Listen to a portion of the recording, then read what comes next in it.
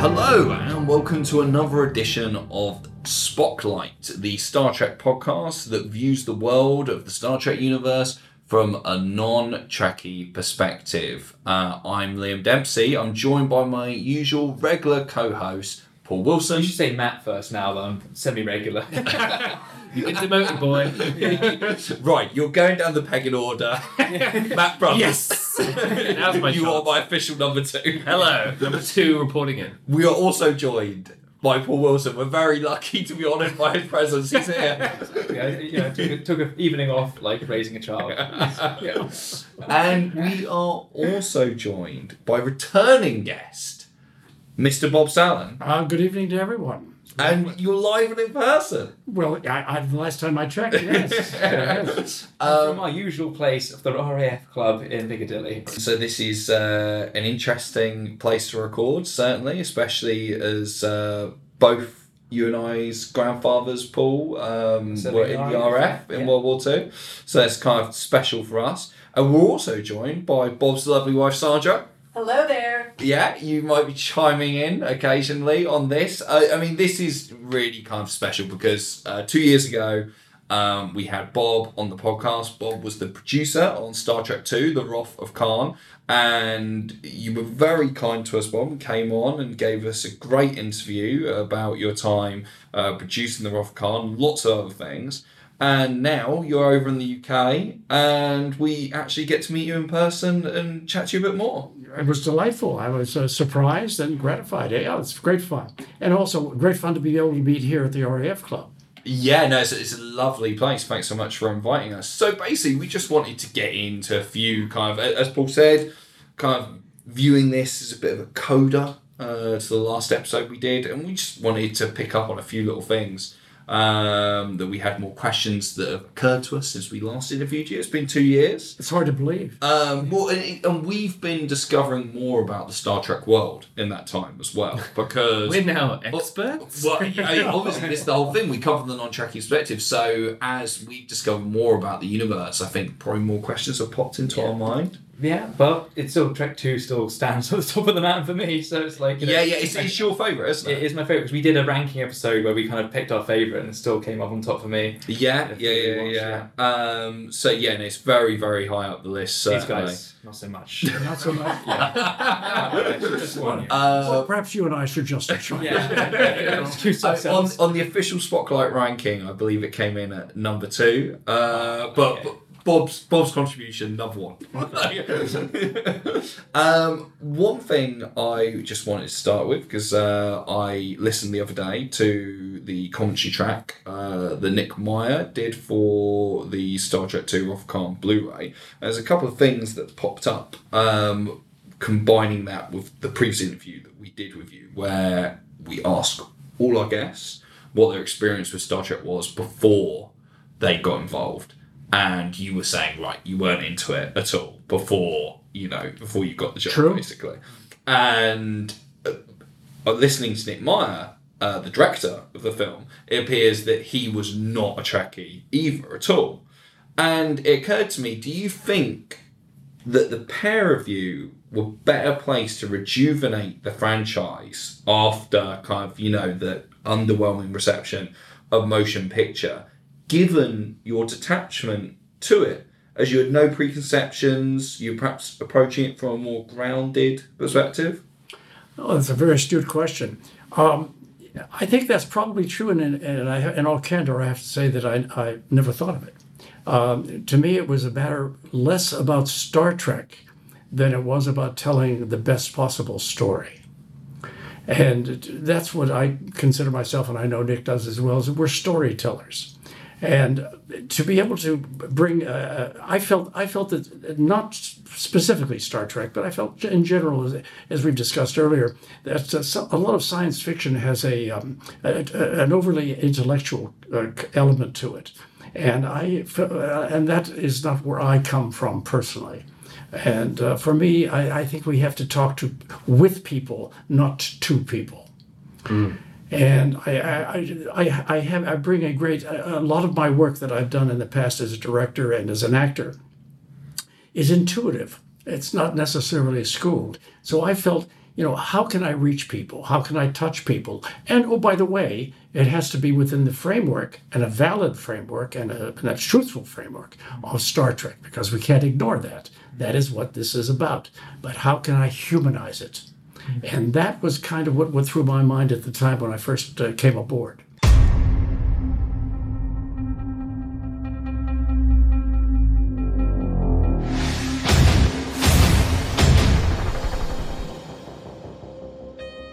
You're a hiding behind rules and regulations. Who am I hiding from? From yourself, Admiral. Lieutenant Saavik was right. You never have faced death. Logic clearly dictates that the needs of the many outweigh the needs of the few. Sensors indicate a vessel in our area, closing fast. He tasks me. He tasks me, and I shall have him. So the film went through a few script iterations we were chatting off mic earlier on, and you were despairing at times. Some of the stuff that was that's an understatement. Yes, but it was only the big sci-fi idea in the film is the Genesis planet, and that's the kind of thing. But the way the characters kind of approach that is referencing the Bible and things like that is quite humanizing. They're taking this at face value. It's like, this is crazy, like technology. How can we fathom this? Was that something that was kind of a that came through all the drafts, or was that something that no, definitely not. No, the initial drafts, and there were many. There were more than I can even recall. I'm thinking in the 40. Jesus. I can't recall, but I remember there was several boxes filled with drafts. Harv Bennett, the executive producer, was taking the point on the story, and he involved a number of writers, Sam Peoples and some others, and the draft, and I would give notes on everything. A lot of the drafts came through, and it had weird creatures and things that shot electricity from their fingers and that sort of thing. And I was aghast because I felt that this is more suited to a comic book than it was to a feature. Right. No, it was a very despairing time, and I voiced my concerns. Because the studio could have cared less in terms of our problems. They wanted a picture for release, and they had a release date. But I kept looking at these drafts, saying, if we make any of these, to myself, it will be a disaster. I guess nothing really changes, huh? It's always there's always, as I learned. The same thing as with the first film. They set a date and they pre-sold that film for December, and we're right up against it. I delivered it with a day to spare. And it's interesting, Paramount would repeat the same issue again. Oh, it's not just Paramount, as you pointed out. It's it's the way the game is played. And they have obligations, and they want to fill that schedule, and you have to kind of conform, despite the fact that they may send you notes, which make no sense, or little sense to me. But they want the picture. So you struggle with all those elements, and it was a challenge. And my concerns were up to the wire until my secretary, my assistant, Deborah Arakelian, suggested Dick Meyer. And I was familiar with his work. I think I mentioned this in the previous broadcast. In truth, although Nick and I had our issues about directing and schedule and some other things, it was his uncredited rewrite, page one rewrite, is what saved that film. Were there any elements that survived all drafts? Were there any key elements of the film that you knew you wanted to put on film from the start that survived all the changes, or was it nothing quite got through? No, there were elements, but I would be, I'm at a loss. I mean, it's been 35 years. Well, I should imagine it's Khan. That was Harv's idea. He went back and viewed all the old episodes and came up with the idea of Khan, and that was brilliant. But it was how it was handled. It was Nick putting in the human elements of Kirk aging and of the sun. And those things that really gave it depth and gave it some humanity, and which I applauded. As I described it to Nick when we started off, I said, this is really a space opera. And I said, we need all the conflicts, we need all the human emotions, and we need all the the elements of that to make this real, as opposed to let's shoot a bunch of things off in space and talk funny. And, which I see a lot of these days. So that was it, really. Well, there's that balance, isn't there, of going big on what's going on the screen, but staying small in the focus on character and story and everything. And it's like finding that balance of, yes, we can go big on huge space battles, but if the focus is down to like 2 men, it can really key off. And I think that's what the motion picture maybe missed coming back, having with the show being off air, like to actually really drill into them being older and everything they're going through. And I think maybe Khan coming in as a reminder of the past helped like push that along. I think that's very accurate. And as I say, if it isn't about human beings primarily and how, their feelings and their conflicts and their emotions, then what have you?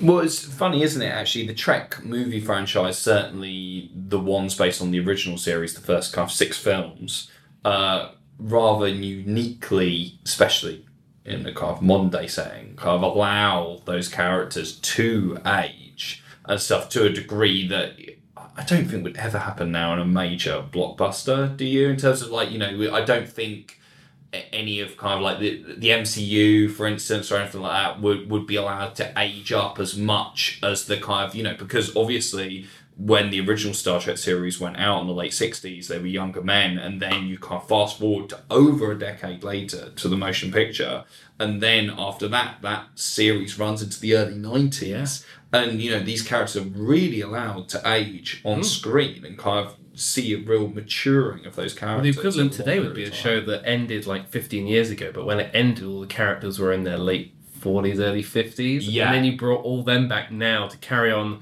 a 6-film franchise that would go on for nearly another 10 years. That is quite like a leap, I think. And it's quite not many people would do it. Yes, but if you stop and think about it, what choice did you have?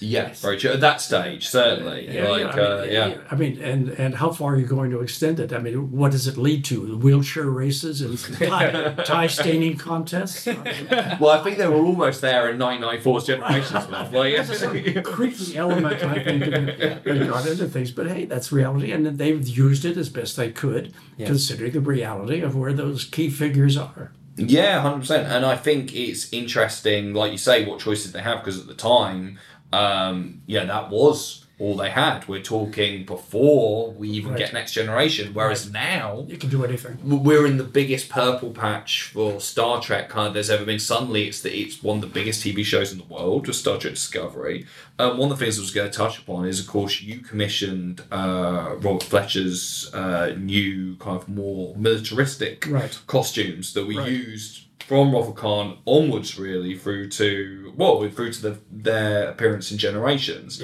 everything like that. And I'm saying this kind of, I think, leans in to the fact that you and Nick Meyer were not from that kind of Trekkie world, in the sense of, because Gene Roddenberry's vision was quite this utopian, kind of like peaceful kind of future. And if you look at the motion picture, obviously we discussed the space pajamas before. And, I know we're sitting here right now in the Royal Air Force Club, and I know you have a great respect for the military, Bob. And do you think kind of you were infusing the franchise almost with your own ethos there and kind of pushing it in a more, something that reflected a kind of more military direction? Yes. I once again, being an outsider, I came at it with storytelling, and I thought to myself, well, how can you run a vast vessel like that if it isn't somewhat militaristic? Now, even if they all dress jolly and wear green and do all that sort of thing, the bottom line is there has to be a chain of command, or otherwise nothing will get done, or at least nothing get done efficiently. So yes, that was partially my concept, and again, it stems out of my own military background, because I served both in the Marines as an on-com and as an officer in the Air Force. So I must confess there's a certain tendency, and also being a director. But anyway, no, that was it. But it was and Nick bought it, and Nick wanted to do Prisoner of Zenda uniforms, and I said, that's a little little Gemütlichkeit or something. I just didn't feel that it was exactly right. Foppish, yeah. Well, a bit, with the high stiff collars and all that. So I suggested cutting out those collars, removing the collars. And I said, since every department has its own color of a I said, let's make them turtlenecks. And Bob Fletcher said, no, we have one machine. I think it's the last machine made in America. I think it's called a contrapuntal machine or something. But it made that quilted look. And Bob Fletcher, it was his suggestion. And so we used that. We tried to do everything we could to use every bit of what was left somehow. Oh yeah, so the station, like it's Right. basically an upturned model. From I turned the model upside down. Yeah. And I And said, you did not realise. I watched that many times. Like, hang on a second, it was years later. no one would ever get it. Yeah, you have to watch it as many times as I have. And that's my question. Really, is like, how many times have you seen it? Hundreds. Yeah, Hundreds. Yeah. Outside of the edit process, so when it's done.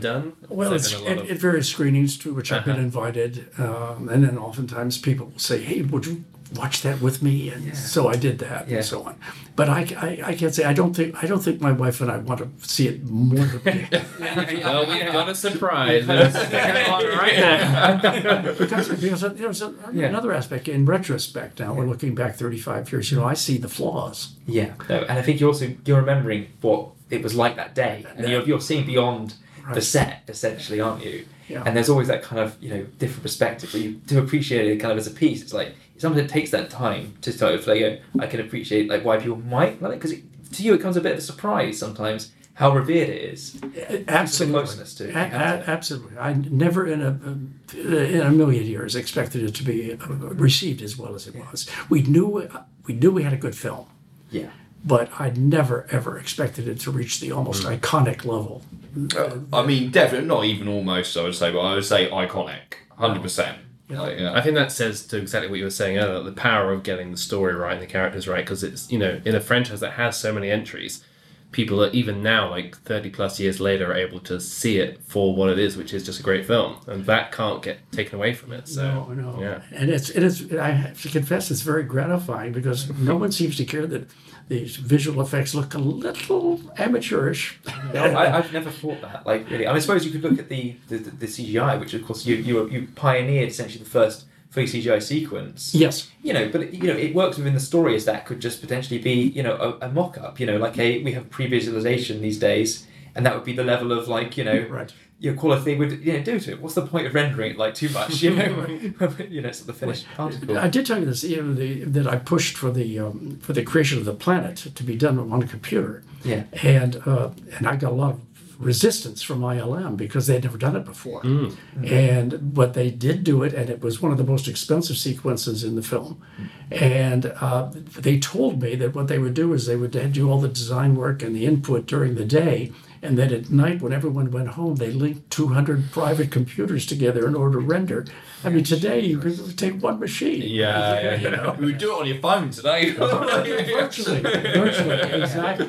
exactly. Would 82 be the same year as Tron? It is, yeah. Yeah, there you go. But Tron was like hand drawn, like a lot of. Oh yeah, wasn't it that although it is meant to be in the computer world? Well, yeah, there are like, some it's- CGI elements, but they kind of like it's what they call rotoscoping, like Right. which is Oh, an age-old technique. Yeah. Because, what state was ILM in at this point? Just having been born for Star Wars, right? Well, that's right. This is their first outside project. It was the first outside project, right? But simultaneously they were doing E.T., Poltergeist, and mine. And Dragon Slayer as well. No, not coincidentally with ours. The only reason I know that is because my wife and I were invited to the private screening of E.T.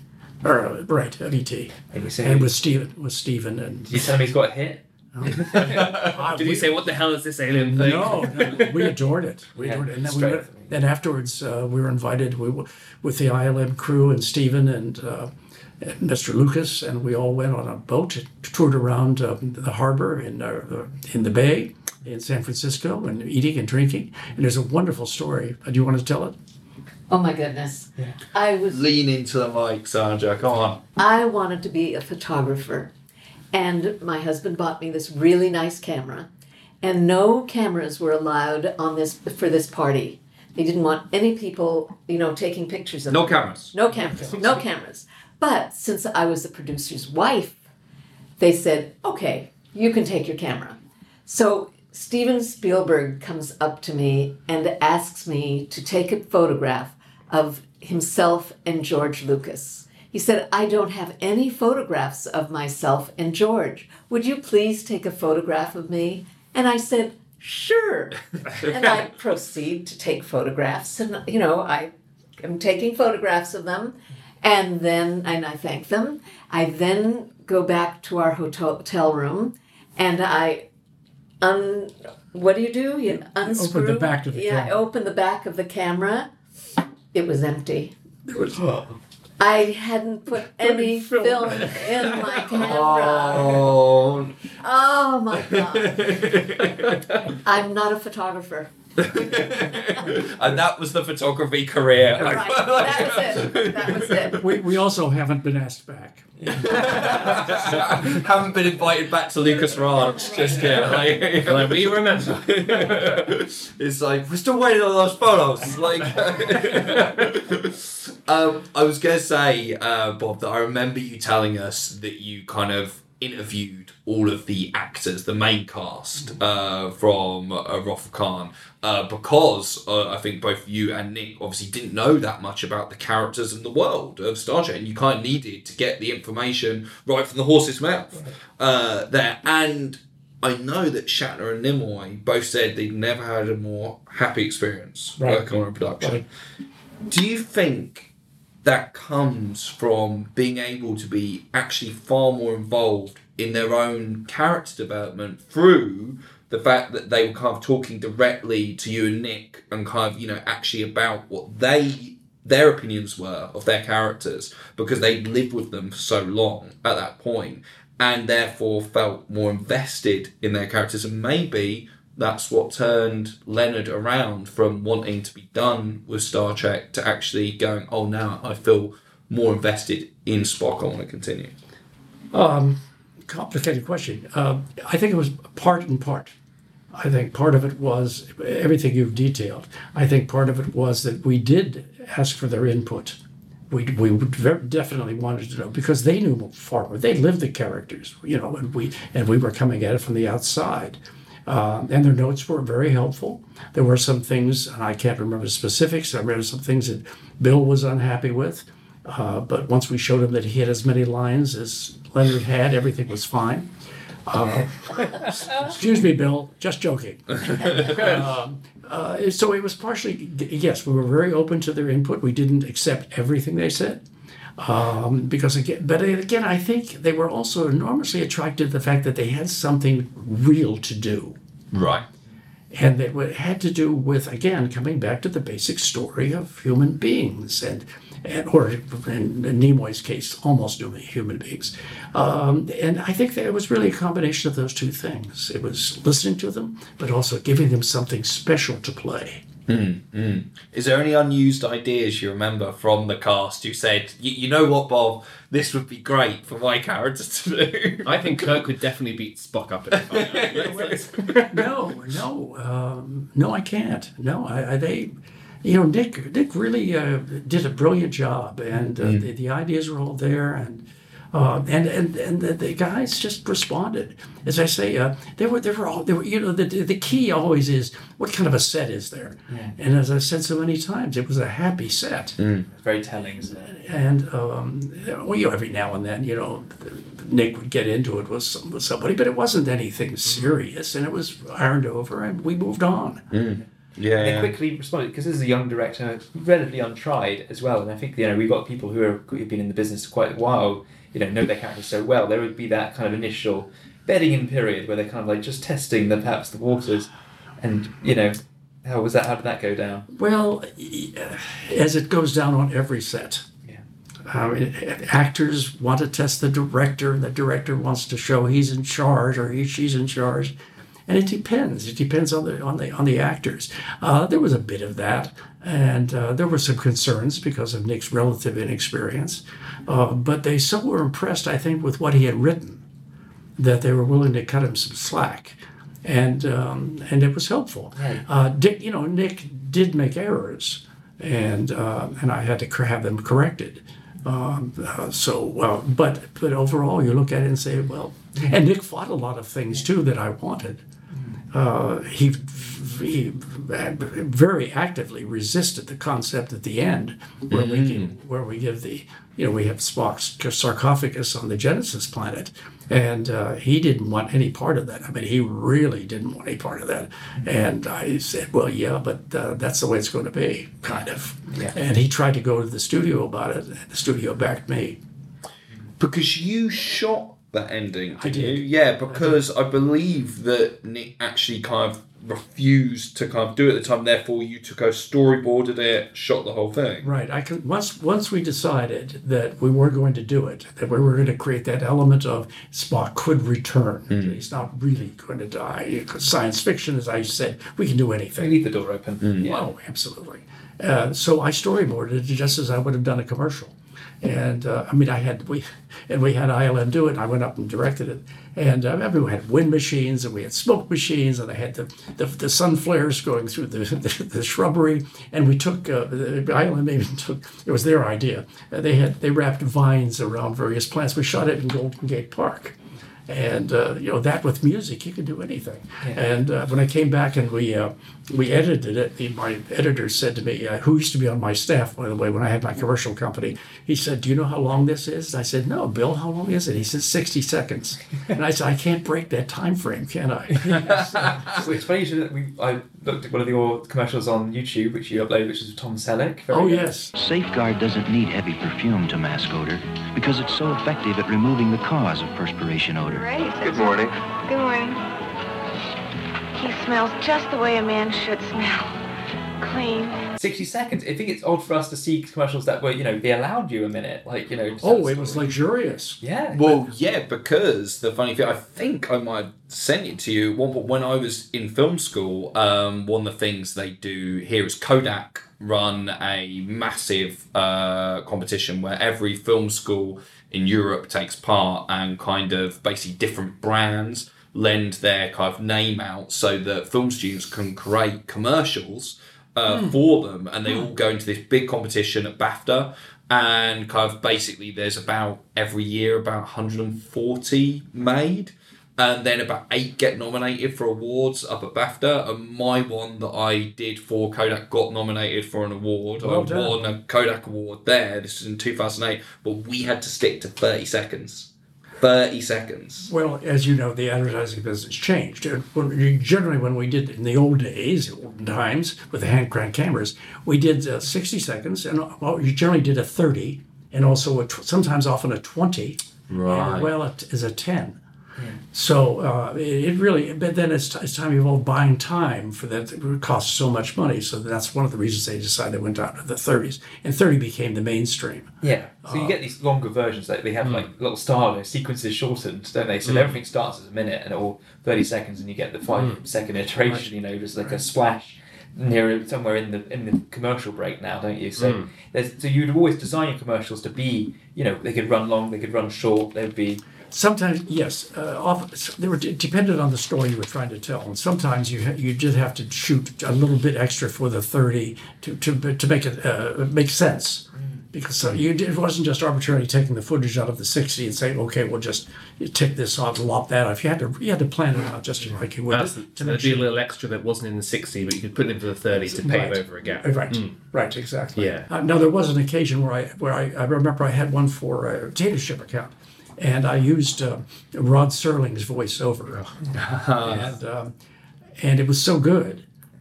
In the 30, I said, I can stretch this. This was in post, and I have little bits here where I can take a little bit where he walks up to the machine a little longer and so on. And I was able to cut a 60 out of it by expanding it as opposed to reducing it. Right. But, I love the world of commercials. I love the world of advertising. I used to work for an agency. I created a lot of them. I produced a lot of them. And the discipline in terms of storytelling is really quite extraordinary, particularly for the type of thing that I did, which was mostly working with actors and mostly comedy. Why people ever asked me to do car commercials, I never understood because it wasn't my strength. Technology, yes. Well, no, they wanted, whatever reason, I was grateful because it helped me put children through school. Well, this is the thing. You really want to ask about your commercial work because you've directed, 1,000 commercials? Close to 2,000. Yeah, close to 2,000 commercials, which is insane. And you've worked, like you say, worked with a lot of big actors in commercials and stuff like that. I've got a couple here that I just want to, and literally just want to say them and be like, if you've got any anecdotes or thoughts about working with them, then feel free to kind of intersect. Sure. Jack Lemmon. Oh, well, he was, well, first of all, let me just tell you that working with some people at that level as a director is kind of daunting. Mm-hmm. I mean, I feel like, what am I going to say to Jack Lemmon? I'm going to direct Jack Lemmon. But the reality is, the bigger the star, the more open they are. That was my experience. And they understood that we're all in this together. And he was a joy. He was an absolute joy. I gave him the setup. I told him what it was all about. And then we would do a rehearsal or two. And I offered some suggestions just in terms of minor inflections, particularly because, yes, remember that although he's selling something, I didn't want him to sell. And a lot of actors think because they're doing commercials that they have to sell it. Play a salesman. Play salesman. But no, you can't. And I go back to what I always said, which is, no, you're talking with the viewer. You're not talking to them. And they immediately got that. Yeah. And then he would soften it and I said, be you. Just be you. Just tell me. Just explain to me what this is all about. He was a delight, and he was funny. He was a great, lovely man. Lovely man. Yeah, no, I bet he was. And I mean, when was it that you worked with? Oh, my word. No, you're asking me to go back to the time of the Well, that's the thing. We directed that many to really kind of formulate them in your mind. It had to be in the 60s, late 60s. Right. Perhaps early 70s. Odd Couple era. Yeah. Larry Hagman. Larry, we did a Schlitz commercial together, and he was a hoot. I mean, he was just great fun. I'll never forget, he lived in Malibu, and he wanted to have the meetings at his home. And I said, well, fine. So we go down there, and we're meeting him, and he was just great fun. But the real topper was that I got to meet his mother. His mother was Mary Martin, the Broadway star. And she was nobody in this room. They're looking at me. Sandra is shaming us. I was looking at Matt because I gave him a book on the silent cinema. I'm like, you know, right? It's not silent cinema. It's Broadway. Broadway, different. Okay, well, look, what Sound of Music. I mean, please. Anyway, fellas, Mary Martin. So I got to meet her, and Larry was great, and we did a fun thing together, and that was that. Yeah. Would this have been Dallas era? I think it was post. Just afterwards. Was it? I think so. After he was shot. Yeah, but he had a nice recovery. Yes, no, I'm sure he did. Yeah. Maybe in Malibu will do that. Joan Rivers. Oh, well, once again, she was just terrific. I was a little anxious about dealing with her because she's so strong and everything she does. But we went to her home, and I met her poor husband who later died, and we chatted and everything. And then she came out of the set. This was for Big Boy, which is a hamburger house franchise in America. And she did her work, and she was funny, and that was that. Nothing really special about that experience, other than the fact that. She was fun, and she was all we asked her to do was be who she was. And that's all you needed, isn't it? That's what you're buying. Yeah, 100%. So I guess that would be a thing with a lot of these kind of like big name kind of commercials. Is kind of you don't want them to play something else. You're paying the money for who they are. Yeah, 100%. And their recognition. It's interesting how many people didn't get that coming into it, that you had to kind of just do that kind of. What's my character? Yeah. James Mason. Oh, when I was this was before I had my commercial production company, and I was working for Foot Cone Belding, FCB International. And I'd been a producer, and then I became a writer because I was rewriting everything everyone was doing, because in those days, no one knew how to write for television or radio. They were all print people. So I went into the copy department because I thought, well, I'll have to expand my skills in that area. And I was doing a commercial for the U.S. Forest Service, which is largely about preserve our forests, be careful of forest fires. And it's a national account and very important. And so I wrote this commercial and I suddenly thought, well, James Mason would have just be a great voiceover. So he accepted. And we went into the studio, and I'll never forget, I'm sitting there behind the glass wall, and we have these huge speakers, not Tanoways, but big nonetheless, and he begins to read my words. Now I have to tell you, that was a thrill. It was a thrill. That resonant, beautiful voice reading my copy, but it wasn't quite the tone that I had in mind. But I couldn't bring myself to direct him. But he graciously, after a take, said, well, Bob, was that what you had in mind? And I said, well, not exactly, Mr. Mason. And then I gave him a few suggestions. He said, that's very good, Bob. That's very good. And he did it, of course, exactly the way I wanted it. And when we completed it, he asked if we had some extra time, he'd like to do some readings he had in mind. And he proceeded to read Lewis Carroll. Oh, wow.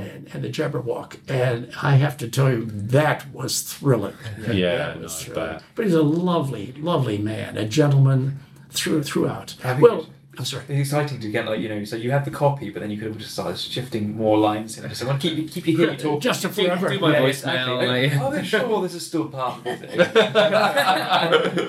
No, he was. This reminds me of a comment I made because I've been fortunate enough to work with a few top-notch British actors, and that is, I love British actors and actresses, and the thing I love the most about them is that it's all about the craft. Mm. It's not about the baloney. It's all about the craft. And when I was directing Albert Finney, and once again, I was intimidated because because I'm an intuitive person. It comes from my experience as an actor or whatever, but I'm not schooled. But it either rings right or it doesn't ring right. And so those intuitions must be okay because I made a living with it. But anyway, in directing them, it was never a question about that. There was always, if I told Albert to walk up a wall, he would look at me and say, well, how fast and how far? And that's just the way it was. And you often don't have that graciousness and professionalism, shall I say, with some American actors, not all. Yeah, and as producer on something like Trek 2, it's good that you had that kind of, Nick, could you just go and talk to them for a minute? No, I didn't. No, I didn't overstep the bounds at all. It's very much Nick's don't show. do that. Yeah, don't do that. Well, and I think everybody was happy to be there. I think they really, and as time went on, they became happier because they realized that what they were doing was being appreciated, and it was different, and it had more depth to it. And I think they could sense, even beyond their own egotistical needs, that this was going to be something unique. Yeah, and I feel like there's not a lot of flab on that script. There's not a lot of flab on that script because, unlike potentially the previous film, that you can make another film out of the trims. Yeah, I know the outtakes, right. Yeah, whereas this film, there's a director's edition, but it's only just a marketing thing, isn't it? But, there's not more than 5 minutes wasn't used. I think the only thing I recall that we cut was when the young crew member from the engine department dies, and there was, I don't know. My recollection is that we were afraid that Scotty and some of the others were a little too emotional over this young lad's death, and we were afraid of what the audience might presume from that. Yeah. So, I mean, I'm telling you the truth. He stayed at his post when the trainees ran. It wasn't my perception. I have to qualify that. It wasn't because I thought it was just fine. Yeah. But there were others who were concerned, shall we say. As a long-time viewer, I think it actually makes it worse by cutting it out because it's like he should be upset because it's his nephew. Right. They took all the nephew stuff out, and now he's just very upset. That's the thing, isn't it? Yeah. That's the thing. That is actually his nephew. Yeah. Like that. The perception, just a quick cut in the room and edit room, and it changes everything, doesn't it? He was sobbing over an empty room. We should talk about Picasso Summer just for a minute because the last time I spoke to you, I had not seen Sundays and Sabelle. the film directed by the original director of the project, Sergei Bourguignon. There you go. And you know, I know that this really, because this was Saint Isabel won Best Foreign Film. It did, indeed. Academy Award. And I think this was the whole reason that Carver wanted him to direct it in the first place. I've got to be honest, Bob. After watching Sundays in Sorrel, I just wish you got to direct the whole thing. Because I've got to be honest, I was not a fan. So you should have been on it from the start. Well, you want the whole story? yeah, you go right ahead. All right. So my company was doing the productions and post-production servicing for Bill Cosby's company. It was called Campbell, Silver and Cosby. And Bill Cosby, you know, who's now a somewhat disgraced comedian, was a big star in America. And they decided, and one of my colleagues and classmates from UCLA Film School, Bruce Campbell, decided that they wanted to do, and he suggested that take a short story by Ray Bradbury called The Picasso Summer and turn it into a film. He was approached by Wes Hershenson, a friend, who said that he had gone to France and he had talked to Picasso and that Picasso was going to do the animation. So, you know, it sounded pretty exciting. The payoff is that Wes Hershenson never talked to Picasso, and it was a lie. So the wheels began to grind, and I was called in. Bruce Campbell, my friend, took me to a meeting at the Bel Air Hotel and to interview Serge. And so we went in, and I listened to Serge's take on how he was going to do this film. And we walked outside the Bel Air Hotel to our cars, and Bruce turned to me and said, "Well, what do you think?" And I went, and I gave him a thumbs down. I gave him a thumbs down, and he looked at me, and he said, "Well, why?" And I said, "Bruce, I don't know how to say this, but forgive me, but I think he's a fraud." And I said, I think you're going to get into a lot of trouble. And he said, "Oh, but he did Sundays in Sabella." I said, "Okay, Bruce, your money, your show." And I walked away. So the long and the short of it is Serge went overseas and shot for, I can't remember, 6 weeks or whatever it was, and came back and was doing post-production in my facility. And the cut that he delivered was undeliverable. You could not, Bruce Campbell people could not deliver it to Warner's. So at that point, they realized they were going to have to go back and do the film over again. So they asked me to direct it. And because I had directed the first part of the Bill Cosby special for them, and they had been very happy with that. So they started. I'm afraid the producers, as much as I liked them, they really had a bit of a death wish, because what they did was they brought in a writer whom I will not name to do this, who was from television, and he had no sense of what this story was all about. First of all, secondly, the basis of the whole picture was weak. There's no way I would have ever greenlit a picture based on this short story, because it's a bit of light froth about a man who's disgruntled with his work and wants to seek Picasso. Darling, what's wrong? Oh, nothing. I was just thinking about that building I designed. A warehouse, a stupid warehouse. Come on, it'll be the best warehouse in San Francisco. 3 months of my life just so people will have a place to put everything they don't want. You'll love the party tonight. It'll cheer you up. 200 people designed that project, 2,000 people built it, and by the time they get it up, it'll be obsolete. Listen, there'll be lots of interesting people there tonight. You know something? Mm-hmm. Your husband designed a big, empty box. They wouldn't even let me put a toilet in it. So what? I mean, you know, what is that all? What does that mean? But hey, you know, they're the buyers, and I'm an employee. So anyway, so they worked on the rewrite, and I kept looking at the script, going, well, that's pretty bad. And but then I had a choice. I had a choice between staying in Los Angeles or going to the south of France with my wife first class and getting paid $4,500 a week and first class expenses and direct Albert Finney and Yvette Mibio. And I said, you know, I'm just going to go to the south of France. That can be completely twisted down, did you say? Right. And do the best I can.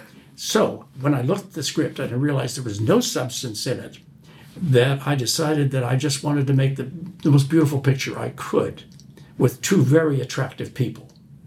And so that's when I hired Vilmos, Ziggy. And I knew him because Ziggy worked for one of my competitors in the commercial world. And I had used his associate, his colleague, who died also, forgive me. Laszlo Kovacs. Les Kovacs, who was also lovely. And these guys were so talented. They were just wonderful. And so I met with Ziggy, and we got along, and I explained what I was trying to do, and he was on board. And so we went off, and I'll never forget this. So I said to the producers, I said, well, are you going to get Albert Finney back again? And they said, oh, yeah. So they flew to Corfu, where Albert was recovering from the breakup of his relationship with Jean Marsh. Remember Upstairs, Downstairs? Mm-hmm. So I guess they were a couple, and I guess they'd broken up, and Albert was pretty unhappy about it. And so the producers came back and said, yep, we got Albie. I said, terrific. How long do I have him for? And they said, well, he signed up for 3 weeks. I said, 3 weeks? I said, how do you expect me to do this picture in 3 weeks? He said, oh, don't worry about it. And I'll never forget this. Don't worry about it. Albie will stick with us. Not necessarily. That isn't quite the way things worked out. And the reason things didn't work out is because Albert and I was having lunch one day at La Colombe d'Or in Saint-Paul-de-Vence, where we ate frequently when we were shooting up in that area. He noticed this very attractive woman at the next table. It turned out that her name was Anuka Me. And I remember A Man and a Woman? Mm. Well, she's a stunner. I mean, she's just lovely. Anyway, next thing I know, Anouk is hanging around the set, and we're going out to dinner together. And rebound. Yeah. Well, he had great taste because she was lovely. So what happened was, I think Albert wanted to go and play with Anouk and didn't necessarily want to finish doing this picture. So we did the best we could under those circumstances. And I did shoot new stuff, a lot of it. And the re-edit is my editor said, if we could have stood up in front of the Academy and stopped at every sequence we said and explained to them what we did, we would have won an Academy Award, because the change of everything, the end sequence was part of a dream sequence. It was the beginning. Nothing was the same. It was completely changed. And so the last night, I'll never forget this, my dear wife and I were shooting in a huge estate at Saint-Jean-Cap-Ferrat. And they had set up all the tables in a 12-car garage, and we're eating, and there's Albert across from me, and Anouk is across from my wife Sandy, and we're sitting there, and my wife starts crying, and because she was so sad to see it all come to an end. It was very touching. So Anouk, the best 3 weeks of my life. It was fun. And Anouk is, comforting her and everything. It was very touching. And when Albert told me he wasn't going to stay, I said, Albert, what? He says, it's not you, Bob. It's not you. I said, well, what is it? And he said, I've got to teach those boys a lesson. And I thought to myself, you upset my wife now. Well, I said, but I said, Albert, this makes me almost a director. And he said, it's not you. So he and I got along very well. We often had dinner later. Yeah. And so And as honest as you are in Hollywood as well, Albert Finney was honest about it as well. He's like, straight down the line, Yes. I'm doing it just because they've got to learn their lesson. And you did get that directing credit, so... Yeah, well, because the bulk of the work is mine. I mean, and the whole structure of the thing is mine. And all the massive amount of new footage is mine. And there's very little that really, if you saw the original, you would not think it was the same film. But at bottom line, though, you look at it and you go, okay, but so what? Because it's just, but again, one of the wonderful things for me was when they did hire Michel Legrand to do the score. Yeah.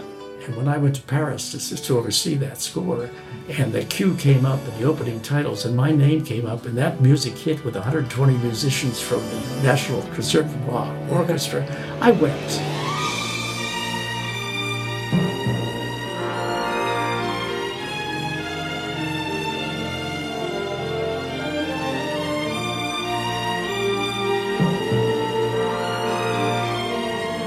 I mean, it was really moving. So.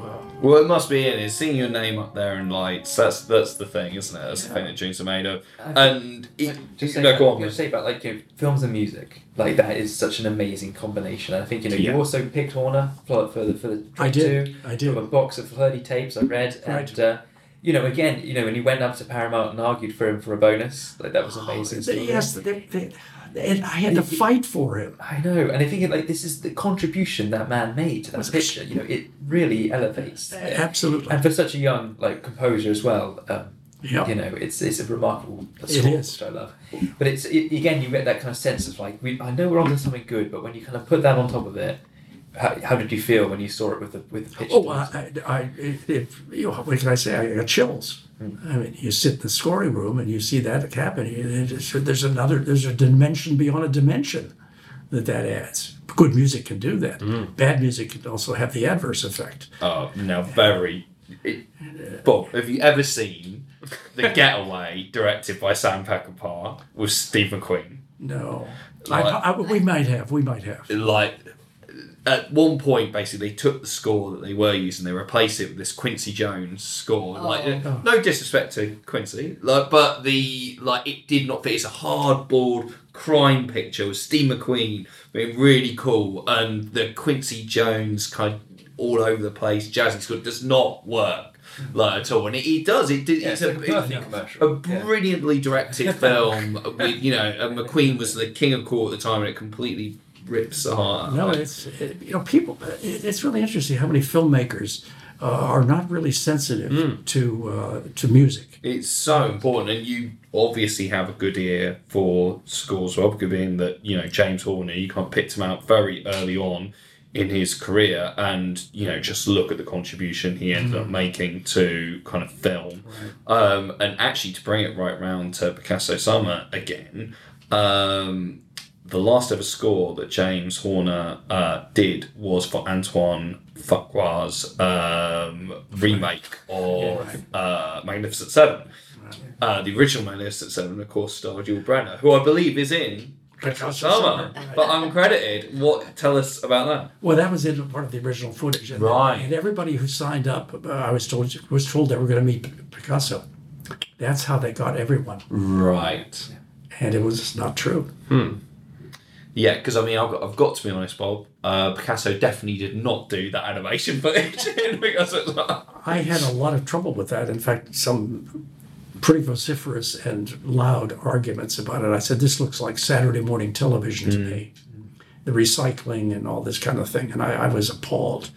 But once again, Well, that's the thing. You didn't direct any of the animation sequences, did you? It was already kind of in place. The only thing I was able to get out of it were the transitions, as opposed to fading out from one scene, live action, into the animation. I insisted that there be a visual transition, and sometimes if you see it, you'll see it goes from leaves to leaves. And anyway, I insisted on that, but that's as far as I got. I had no control over that whatsoever.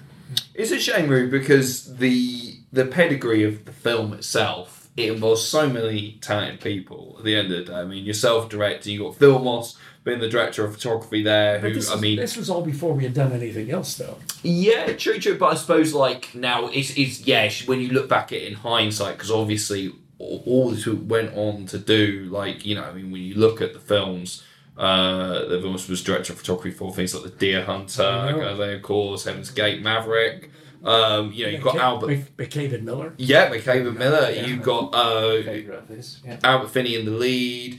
Michel Legrand doing the score, who did loads of great score. Umbrellas of Cherbourg. Never Say Never Again, of course. Ray Bradbury short story it's based on, of course, was The Man Behind Fahrenheit 451. So there's so much at yourself directing, of course. Not in that there's so much there. Okay, it's a shame. It just shows sometimes you can have this massive sea of incredibly talented people, and and even then, but like you say, you're slightly hampered by the fact that you're kind of picking things up from someone who can't drop the ball. more profoundly than that is that there was nothing to begin with. Yes. yeah. There is a short story. I mean, if you start, the story itself, as charming as it is not the basis of a motion picture, even as a framework for Picasso. Yes. Yeah. It really is laying the tracks as you're going, isn't it? Just like, let's see what we can make out of. And you know, they just didn't get it. Yeah. They were seduced by the name, you know. But yeah, so the want for Picasso. So you could have all the talented people in the world, but if you don't have at its core a good story, it's a waste of time. If only you could have got Picasso for the sequel. Well, The Picasso Winter. do you remember the end sequence where they're walking away? They never found Picasso. Yeah, well, that's the thing. They don't get him. Yeah. Yeah, but you see the man on the beach. You see a kind of someone who's meant to be potentially Picasso, isn't it? His name was Duke Fishman. Right. And we shot that in Catalina. Okay. And Let's pick up. that was Picasso. And everybody thought we had Picasso. Not so. Could I just interrupt You a can. little bit and mention, you were talking about my husband being a director. Did you know that he received the Palme d'Or for the best commercial, for the director of the best commercial in the entire world? Yes, I believe you mentioned this last time, and you sent us the commercial to watch. I did. You did? Yes. Yeah. It was great. Camé. Yes. Yeah. Right. Indeed. Yeah. I won the Grand Prix, honey. Sorry about that. Out with the old and in with the new. I'd like some Camay, Mr. Rogers. Oh, Miss Becker. Old Camay or new Camay? What's the difference? Oh, twice as much lather in the new Camay. Super lathering Camay. So much more lather, so much more cream. Feel it. Twice as much lather. I feel it. Twice as much cream. I feel it. Imagine all that lather putting all that cream on your skin, Miss Becker. Oh, I feel it. I feel it. That also, when we ride in a car, you're talking about his sense of music. When we're riding in the car and there's, I don't even know what's on, some obscure piece of music, he knows every single one of them. He's got this sense for music. I can't read a note. Yeah. But I've loved music since I was a little boy. And when I started working I don't know if I ever told you this, I started working as a professional actor when I was 14 in radio. And I appeared on some big shows in America back in ancient times. You could say when radio before television. And I also started directing for NBC when I was 15. And part of the directing a radio show is picking your music cues. And so I used to secrete myself in the NBC library in Pittsburgh. A literal kid in a candy Yeah, store. I think I was just picking my nose at 15. Still doing that, mate. Still doing that. Haven't changed. Not a pretty picture. Anyway, I used to go into the music library and spend the entire weekend selecting music. And I just loved it so. And I can retain it. And I can hear, perhaps not as much today, but I can read about 6 bars. I can pretty much know which Shostakovich, which Prokofiev, which Tchaikovsky, which whatever. What are some of the film scores that really stick out for you? Well, that's too tough. I'd have to think about that. Well, I know one. Which one? Where the horses go on the water. It's a British film where they run. Oh no, it's not horses. It's the guys running. Chariots of Fire. Chariots Thank of Fire. Yeah. Dun, dun, dun, dun, dun, Right. dun. No, I thought that was what a break that was. What an unusual choice that was. Atypical. I thought that was really a remarkable choice, and it worked. Initially, I had some misgivings. I thought, synthesize your music for a period film about Britain and the Olympics? I don't know, but boy, it worked. And I have to confess, I probably wouldn't have gone there. And speaking of Chariots of Fire, when we were struggling, I had a list of about 30 or 40 directors. Did I ever mention that? No. Oh, I couldn't find anyone. Who's on the list, Bob? No one wanted to do the picture. We were facing an impending Directors Guild strike. Right. And so I was trying to be creative and looking elsewhere. And one of the directors, of course, I had seen Chariots of Fire, and I thought Hugh Hudson. I said, what a fine job he did on that. And so I'll never forget this. I mentioned the name, and then everybody looked at me with blank stares and eyes. And I said, well, let's run the film. So there were 4 other executives from Paramount and myself, and we're sitting in this vast theater at Paramount, and we run the film. And the lights come up, and this key executive looks at me and says, "What are you talking about?"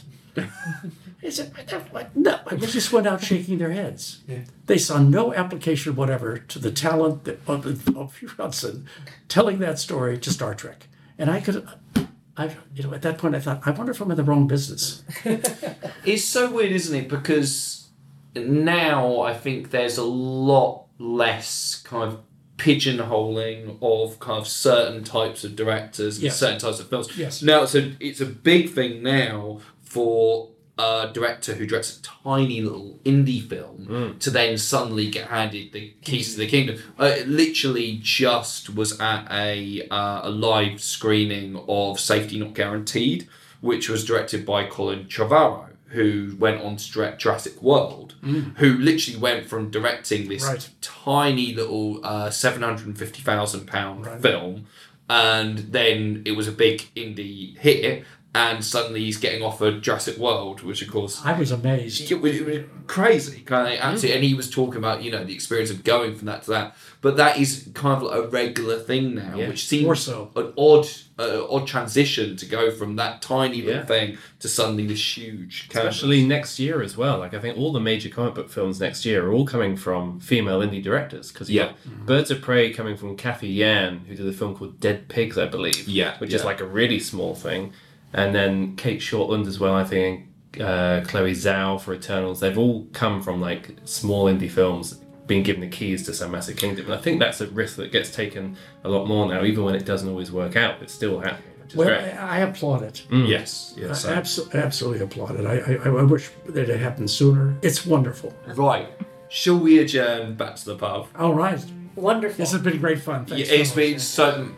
Bob, it's always fun to speak to you. Thanks so much for coming on again. It's just great just to have a chat in person. Yeah, this has been a huge thrill to get you in the room. Like, we always love getting people in the room when we can, and we never really thought this could happen in the first place. So, come to California. Spotlight road trip, that would be great. To all our listeners at home, you can find us at Spotlight Pod on Facebook, Twitter, and Instagram. Bob is not on social media. But Sandra is. Yes, Sandra Salin.